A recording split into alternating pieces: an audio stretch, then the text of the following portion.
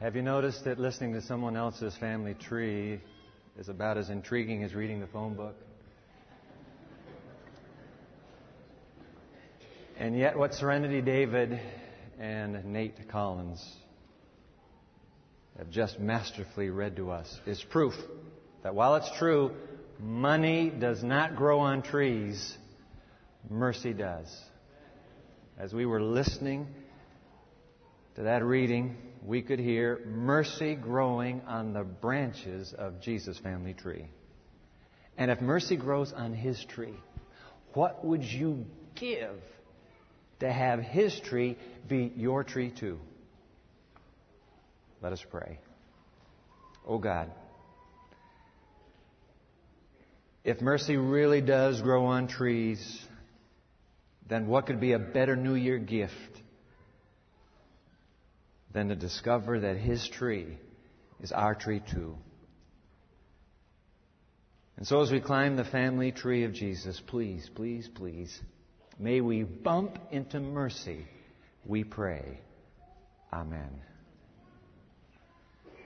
I suppose every family tree has some surprises on it. You know, those stories and those people that you would never publish in your official family genealogy.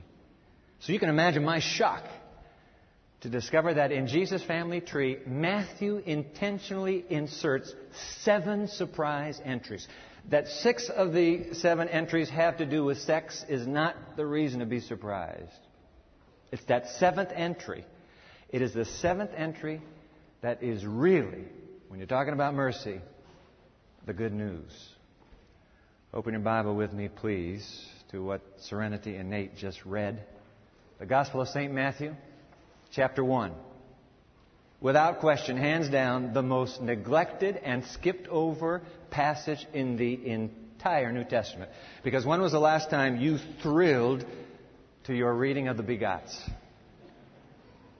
And yet, could it be that in our eagerness to plunge into the gospel story, we have inadvertently skipped over the mercy stories of the genealogy? 7 surprise entries in Jesus' family tree. Open your Bible, please, to the Gospel of Matthew, Matthew chapter 1.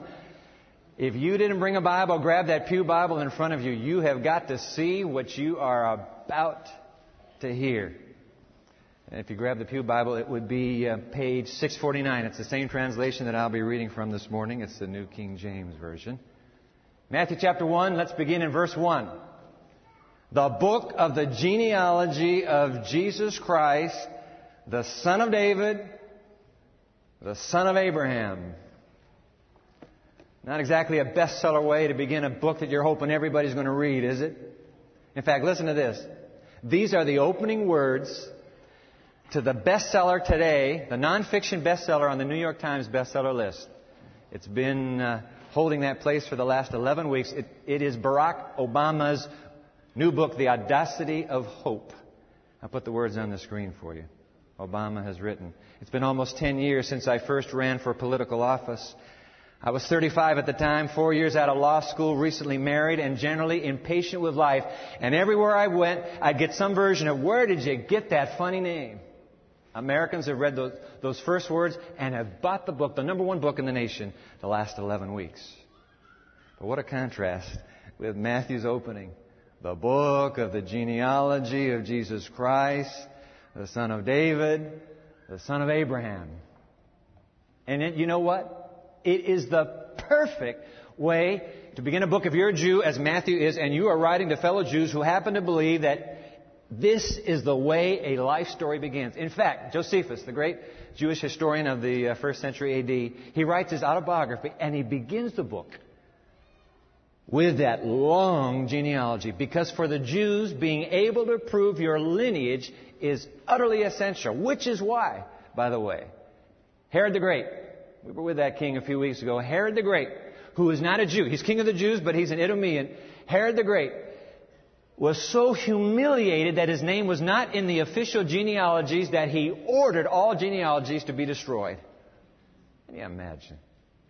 Family tree was everything to a Jew. And Matthew has one passion, to prove that the capital H hero of his story was a true son of Abraham, a true blue Jew, and that he was indeed the Messiah in the lineage of their mighty King David. And so Matthew sets out. Look, if he cannot satisfy his Jewish readers' penchant for purity of lineage, there is no point in him even tackling the story of Jesus of Nazareth. So he sets out to prove that Christ was truly the Christ, the rightful descendant of the mighty King David. I want to sketch his family tree before I say another word, he writes. And so here we go with the genealogy. Verse 2. Abraham begot Isaac. Isaac begot Jacob. And Jacob begot Judah and his brothers. No surprises here, huh? Hardly a surprise at all. Why? Abraham, Isaac, Jacob, Judah, all very familiar names, genealogical branches in Israel's family tree. All in need of mercy, to be sure, but these are not the surprise entries. The first line of Matthew's 7 surprises is the next line. Read verse 2 again. Abraham begot Isaac, and Isaac begot Jacob, and Jacob begot Judah and his brothers. Verse 3, and Judah begot Perez and Zerah by Tamar. Hold her right there. There she is. Surprise number 1. I say surprise since the Jews are not used to climbing their family trees and bumping into women in the branches. The Jewish male, every morning the Jewish man would pray, oh God, I thank you that I am not a Gentile, I'm not a slave, and I am not a woman. Hallelujah. Do you pray that prayer?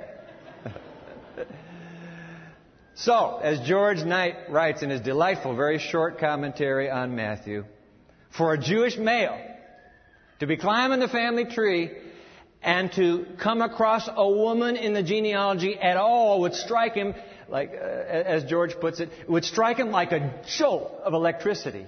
However, for a Jewish male to come across the women we are about to meet, Matthew intentionally inserting them into Jesus' family tree, would not be a jolt of electricity, it would be a bolt of lightning.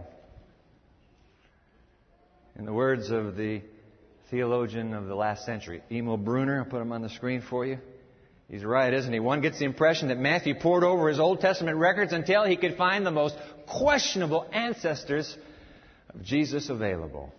I mean, come on, Matthew. Where are the great dames? Where are the great matriarchs? No mention of Sarah, no word about Rebecca or Leah, even Rachel. You end up with these.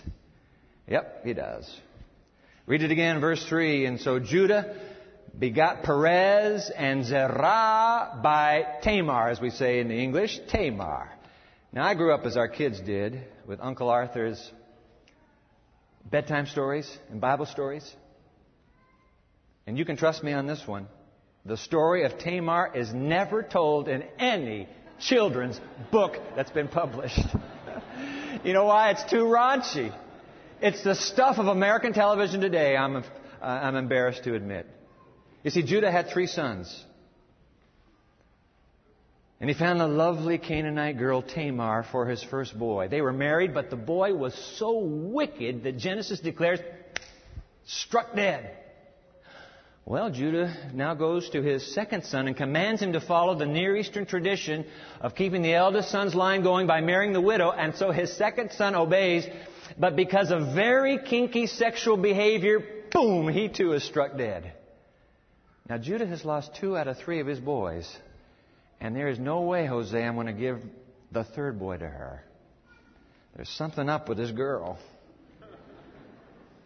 And so what Judah does is he puts Tamar off. But Tamar tricks Judah, after his own wife had died, by pretending to be a prostitute veiled in disguise. Judah hires her, goes into her, and accidentally gets her pregnant. Sounds like the afternoon soaps on American TV, doesn't it? She's pregnant with twins, thus all 4 of them end up in Jesus' family tree. The father-in-law who had sex with the daughter-in-law who gave birth to twins who should have been his grandchildren but turned out to be his sons. Because apparently there is enough mercy to go around. Hallelujah. 7 surprise entries in the Jesus family tree. I wish you'd jot them down. Take out your worship bulletin, please. Tucked away in there is brand new study guide for this brand new series that we're beginning, which incidentally is going to be from the book of the Gospel of Matthew all the way through this teaching series. Take out your thank you, ushers, for making sure that we get those to any worshipers who came in and said, "Oh man, I didn't grab a bulletin when I came in." You're going to want these 7 surprise entries, so hold your hand up. While you're doing that, we'll put a website on the screen for our viewers. Hey, wait a minute. Oh, we got another screen before the website. I see another screen up here. This is a reminder that we're starting a brand new House of Prayer series this Wednesday night. I want to invite you to come. I don't know what you're doing Wednesday nights at 7 o'clock, but come to the Anthony Casabona Memorial Youth Chapel. Join us over there. Lord, teach us to pray. Philip Yancey's brand new book on prayer. I want to share with you some nuggets. He's very candid in his struggle to figure out how in the world does prayer not work, or does it work? And we're meeting for 45 minutes in the youth chapel. Come and join us Wednesday night, 7 o'clock. All right, let's put the screen up, though, because we've got viewers on television who are saying, where can I get this study guide? Here's the website. That's our website, www.pmchurch.tv. This is the very first in a brand new series, teaching series entitled Mercy Came A-Runnin'. Go to that series, click on the first teaching, today's, When Mercy Grew on Trees. Click on to study guide right there, and you will have the same study guide. Everybody in the balcony have one?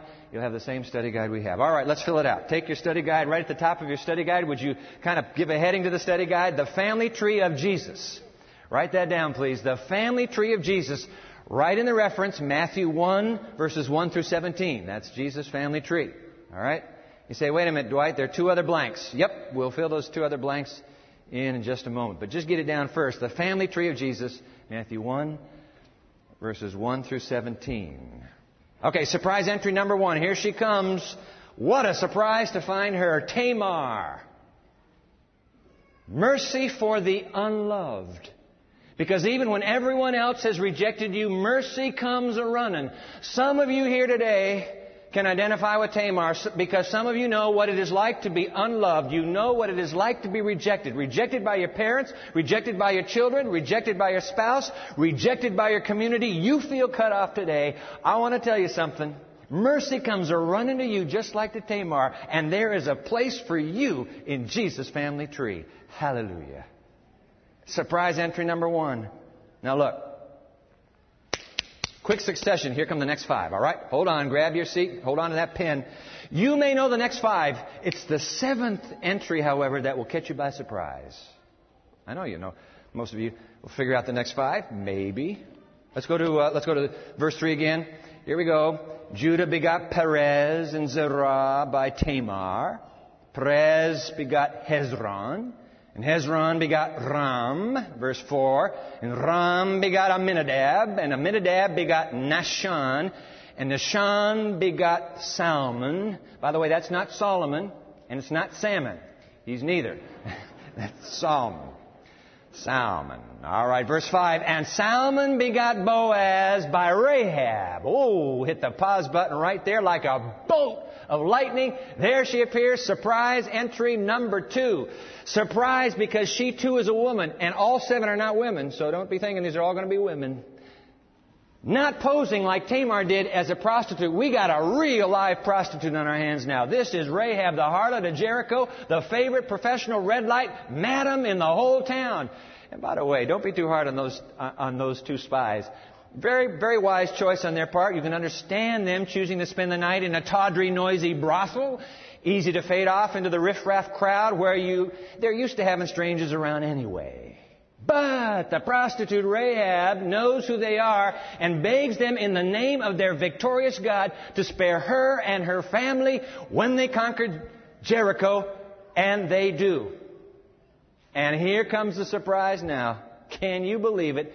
By faith in God, the Father of Father Abraham, this Gentile, pagan prostitute marries into the line of the Messiah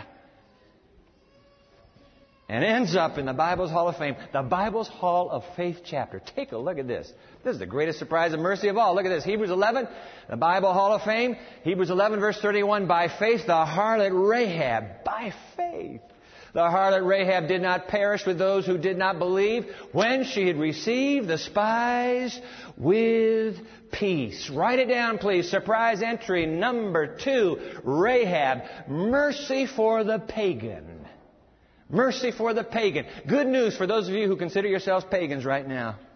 There's a firestorm out there, let me tell you, over YouTube. You guys know YouTube. Firestorm right now because there's some young adults on YouTube who are declaring that because they do not believe in the existence of God, they are daring God to send them to hell. I do not believe there is a God. I dare Him to strike me dead right now. And that has gone through cyberspace, and the world is holding its breath. I want to tell you something. If you're a pagan, you have the right to be a pagan, but I want to warn you, just don't ever pray that kind of a prayer. But you know what? Good news, those of you who are pagans. We got pagans here. Good news. There's something deep in your heart that still is tugging at the back of your mind. Maybe there is. Maybe He is. I want to tell you something. My pagan friend, if you're honest as a pagan and you keep that mind as open as it is now, if there is a God, trust me, He'll come running after you. And you can end up in the same family tree that pagan Rahab ended up in. God saved her like He saves everybody else by faith through mercy. Pagans included. All right, verse 5. Here we go. Verse 5. And Salmon begot Boaz by Rahab, and Boaz begot Obed by Ruth. Whoa! Hit the pause button again. There it is. Surprise entry number 3. Not a surprise that she's a woman. We're kind of getting used to that now. But a surprise because did you know Ruth was born out of an incestuous family line? Ruth is a Moabitess.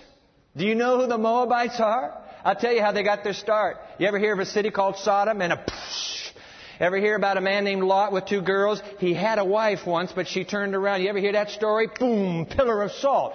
Lot and his 2 girls end up in a mountain cave. They got saved by God. They end up in the mountain cave, and the girls say, you know what? I don't think we're ever going to have husbands.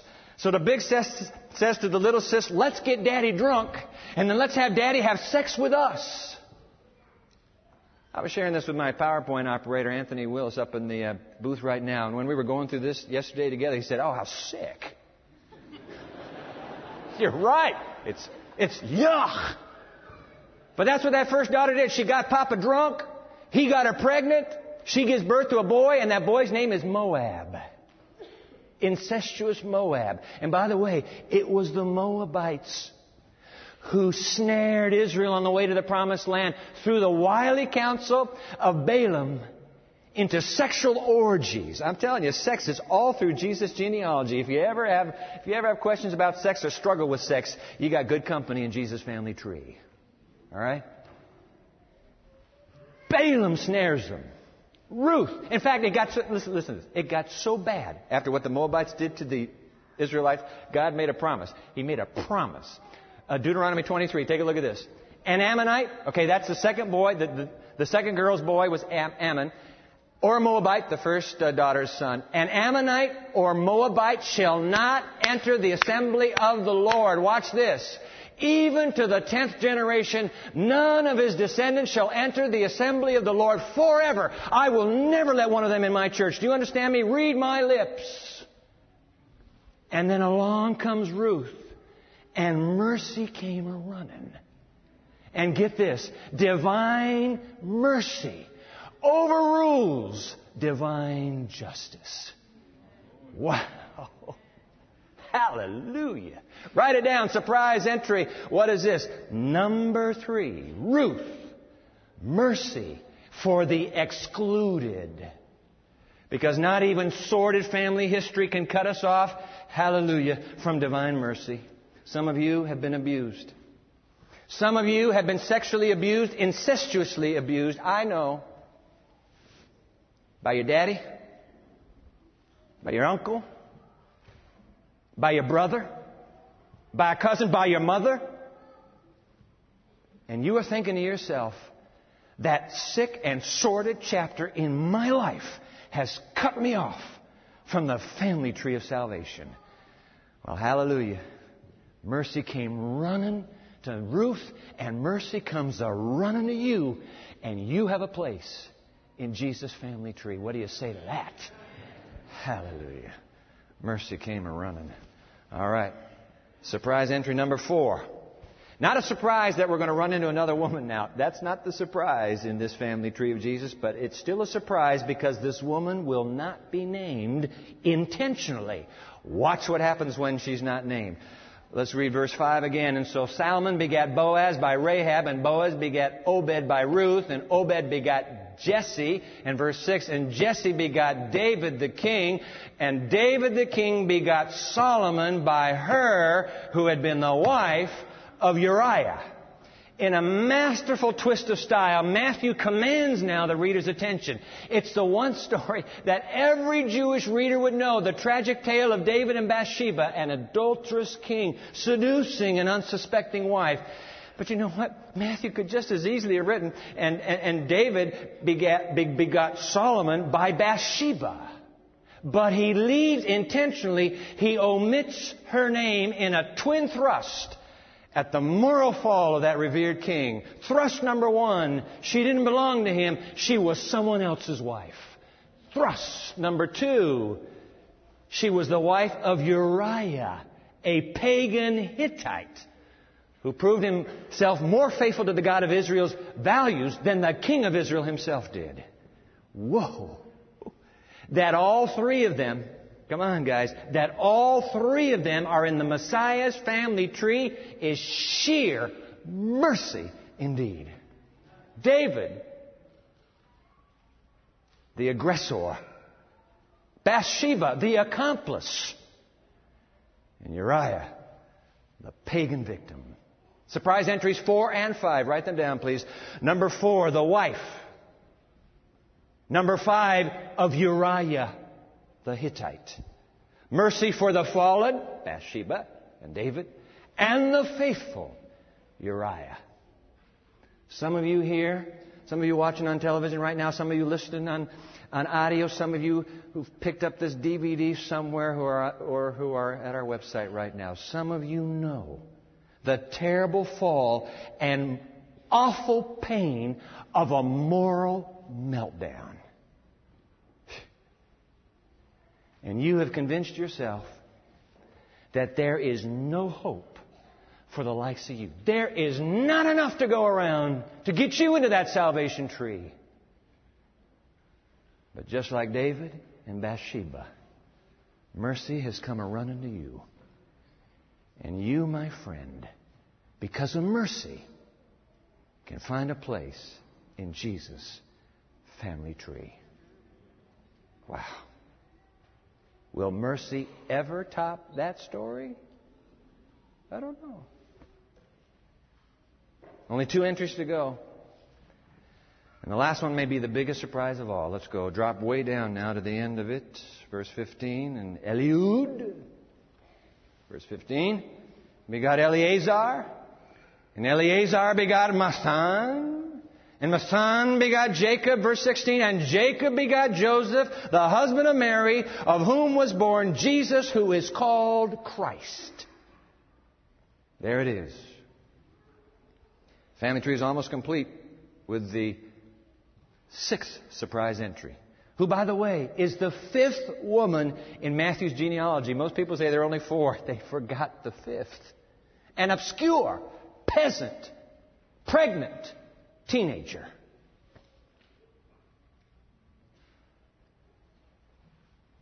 A virgin named Mary. Write it down, please. Surprise entry number 6, Mary. Mercy for the obedient. For the obedient. Especially when obedient meant public ridicule and ostracization. There are some of you here today who know the high price that must be paid for being obedient. Some of you have already paid that high price. I'm proud of you. You paid that high price. No matter what your roommate has said. No matter how your spouse has laughed. No matter what your community whispers. No matter what your little world thinks. You have chosen, just like young Mary, to be obedient no matter what the cost. And I want to tell you something. Mercy is so proud of you, and mercy is running straight at you with wide open arms. There's a place in Jesus' family tree for the obedient. God bless you. In an essay entitled Genealogy and Grace, Gail Godwin wrote these words, put it on the screen. It's in your study guide too. This is a keeper. Matthew's genealogy is showing us how the story of Jesus Christ contained and would continue to contain the flawed and inflicted and insulted, the cunning and the weak-willed and the misunderstood. His is an equal opportunity ministry for crooks and saints, end quote. Isn't that good? His is an equal opportunity ministry for crooks and saints, end quote. There's hope for all of us. Which is why, by the way, get this. I bet you didn't know this. I bet you didn't know it. This is why that there are, in fact, 2 family trees in Matthew. 2. Get your pen moving now. One with which he opens his gospel, and the other with which he closes his book. The opening tree is intended for the Jews. The last tree is proffered to all. Keep your pen moving. The first tree is woven with begots. The second one is stained with blood. Mercy could grow on the first tree because mercy came running at the second tree. Keep writing. And no sooner does Matthew sketch the first tree, verses 1 through 17, than quickly does he promise the second tree in verse 21. Take a look at verse 21. Your Bible's still open. Look at this. Matthew 1:21. The words of the angel. And she, Mary, will bring forth a son, and you shall call his name Jesus, for he will save his people from our sins. There it is, ladies and gentlemen. The 2 family trees of Yeshua that we remember as Jesus, who was born through one family tree that he might die on the other family tree. You can't get into the first tree. It's over. You can't get into it. But the good news is you can get into his family through the second family tree. And that's the 7th surprise entry into Matthew's genealogy. Write it down. Surprise entry number 7. Me. Me. I'm in that tree. You and me. Mercy for the sinners. Because of Calvary, we can be entries into that family tree. Are you surprised? You know what somebody said? Somebody said there'll be 3 surprises. Listen to this. There'll be 3 surprises when you get to heaven. When you get to heaven, 3 surprises. Write them down. Surprise number 1. There will be people there you would never have imagined would get there. I mean, how did he get here? Huh? Where did she come from? Surprise number 1. Surprise number 2, there will be people not there you would have sworn would be there. Surprise number 3, you're there. You're there. The surprise ending, the surprise entry to Jesus' family tree. You're there. You shall call his name Jesus. He will save his people from every bloomin' sin they have. Hallelujah. Amen. Wow. Because you know why you're there? Because mercy came a-running, that's why. You are there because mercy came a-running for you too.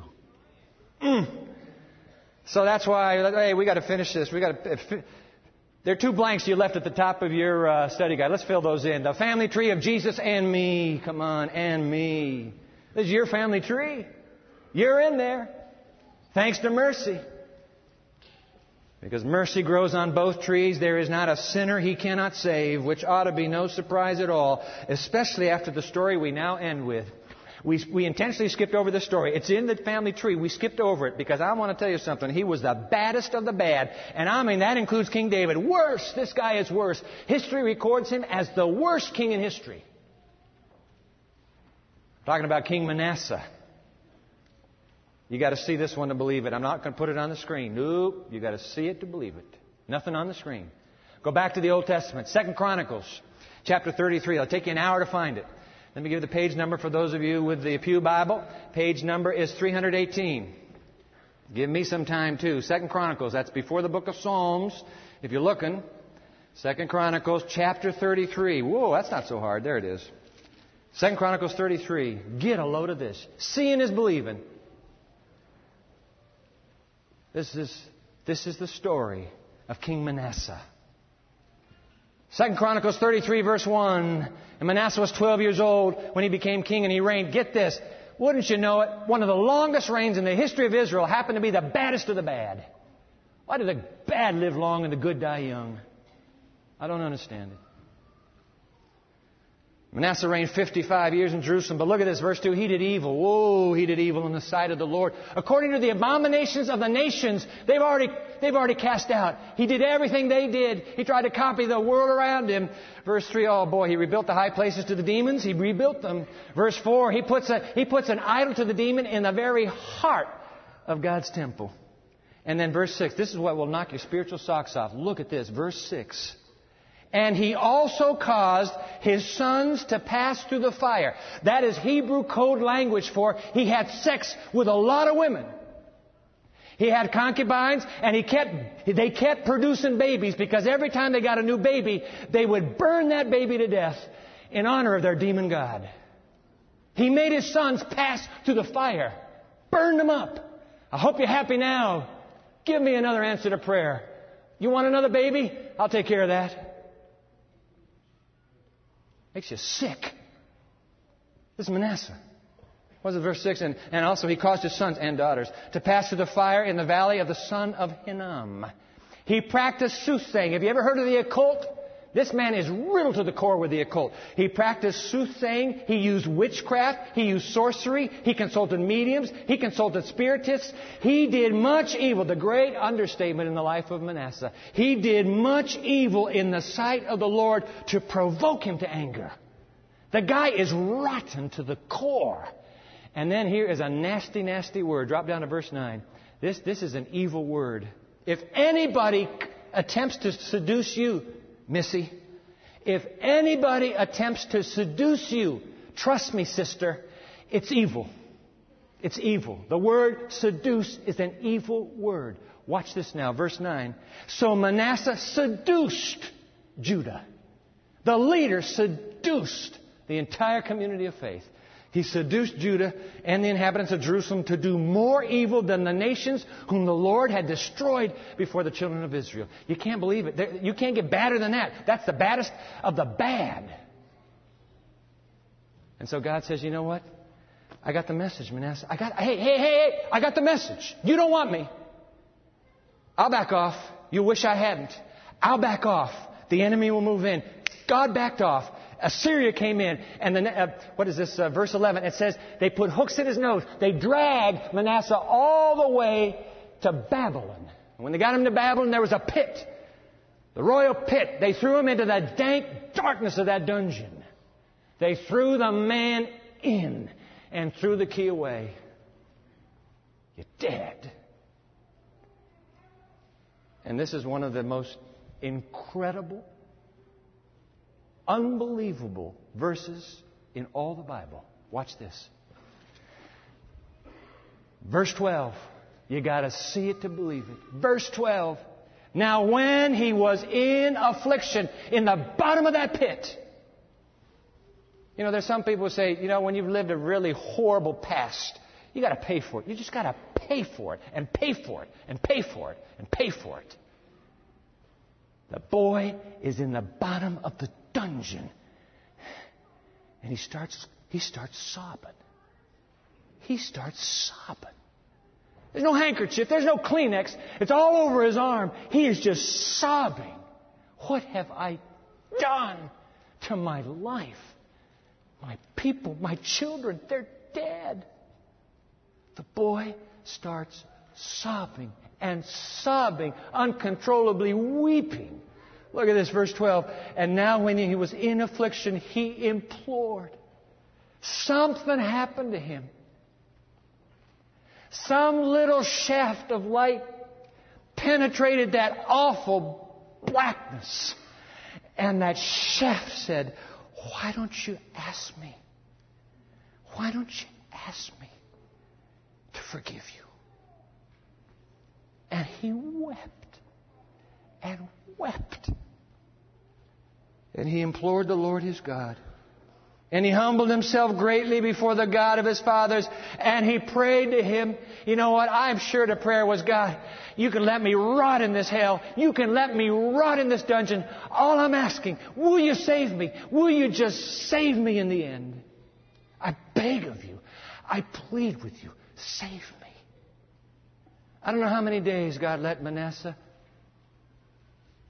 weep in his own mucus and tears. But apparently God has a sensitive heart. Apparently our tears get to God and cut him to the quick. And he says, hey, Gabriel, come here. Listen to what the boy is saying. Listen to him. He wants to be forgiven. Apparently, God has a heart that can be touched with our bloodshot eyes and our sobbing prayers. Some of you know what it's like to pray that way, don't you? I should say, some of us know what it's like to pray that way, don't we? Verse 13, and he prayed to him, and God, hallelujah, and God received his entreaty, and he heard his supplication. Half of the universe would say, you know what, you are so bad, there's nobody that's going to ever hear a prayer. You pray again. Over. God hears that prayer. He hears that prayer. His heart is cut to the quick. What are we going to do with Manasseh? The boy is sorry. What shall we do with him? And God heard his supplication. And I can't believe this, ladies and gentlemen, but mercy came running to that hellhole in Babylon. Mercy came running. And can you understand this? God brought him back to Jerusalem and into his kingdom. And then Manasseh knew that the Lord was God. There's one word for that story's ending. One word. And the word is mercy. It's what you don't deserve, but you get anyway. Somebody has mercy on your tears. Says, I'll forgive that girl. I'll forgive that boy. Bring him back. Bring him back. Ladies and gentlemen, apparently, there is no sinner too bad, too evil, or too fallen for mercy not to come running to save. You may be that sinner today. You may be that sinner today. My appeal to you is very short and simple. Like Manasseh, ask God to come running to you. And apparently, He will do just that. Apparently, Manasseh in the first family tree is proof that you and I can end up in the second family tree. And I say hallelujah to that. How about you? Yeah. Is there a sinner here? Is there a sinner this morning who needs to repent? Who needs to come to the outstretched arms of mercy today? Is there a sinner here? If you need today to step into Calvary's outstretched arms, I'm going to invite you to stand where you're sitting right now. Is there a sinner today who needs to come? Who needs to come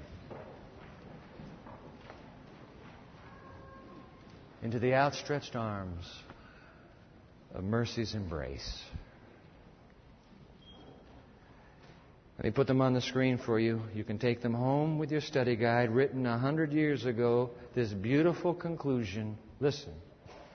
Through the goodness and mercy of Christ, the sinner is to be restored to the divine favor. God in Christ is daily beseeching men to be reconciled, men and women to be reconciled to God. With outstretched arms, you see that there in that quotation?